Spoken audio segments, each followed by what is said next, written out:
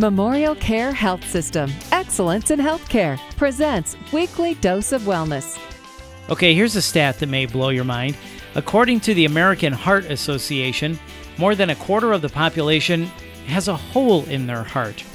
Now, for most, it causes no adverse health effects, and the majority of the affected don't even know they have it. With us is interventional cardiologist Dr. Sarah Al-Sayed. She is going to discuss how these PFOs, that's what they're called, it stands for patent foramen ovale, that's what they call a hole in your heart. She's going to discuss the signs, the symptoms, and the treatment options available. Dr. Al-Sayed, welcome.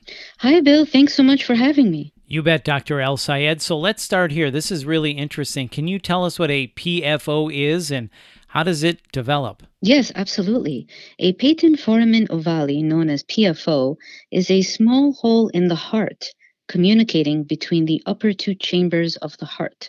It is present before birth, aiding in oxygenation to the fetus, baby, and usually closes after birth, but can remain open in 25% of the population. So when we say this is a hole in your heart, it's not actually a real hole in your heart, right? There's something mechanically not correct. What is it? How does this work? I appreciate your interest and enthusiasm in that it's actually a flap. So this hole is between two pieces of tissue between the right side of the heart and the left side of the heart.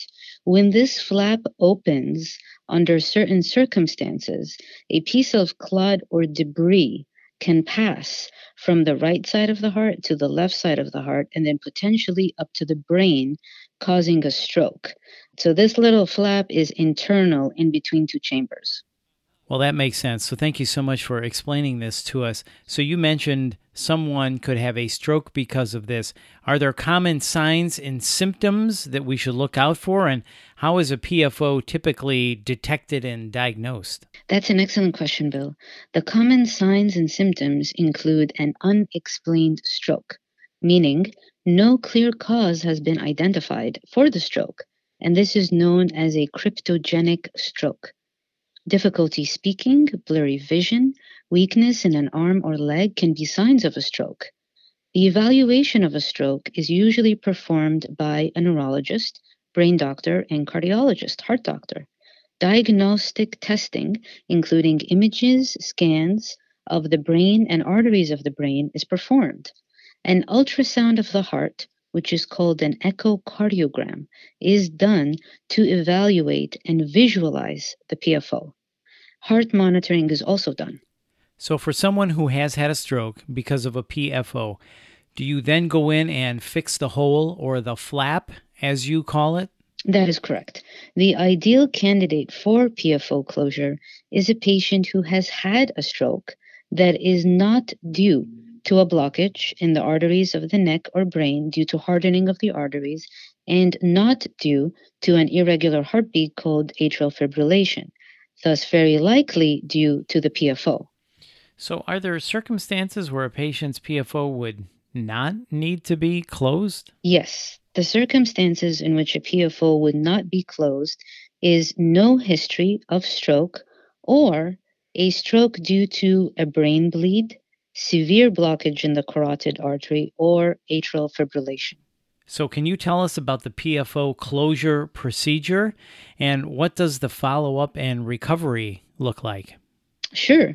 During the PFO closure minimally invasive procedure, the patient will be under general anesthesia or moderate sedation, known as twilight.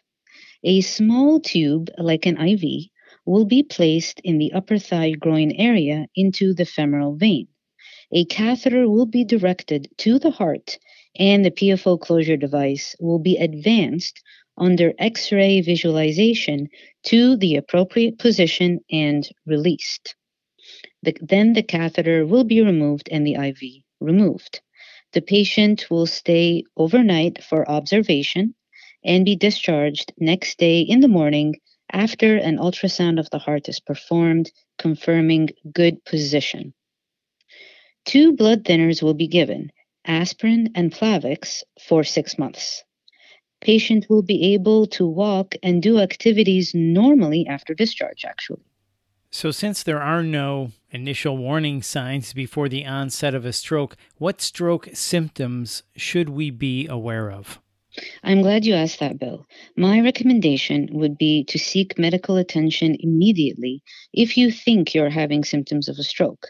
Call 911.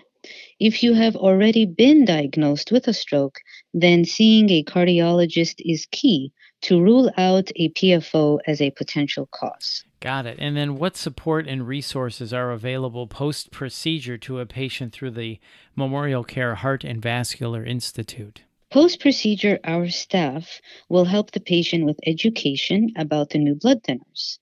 Follow-up echocardiography to visualize the device is typically done at intervals such as 3 and 6 months as an outpatient and can be done at the Memorial Care Heart and Vascular Institute.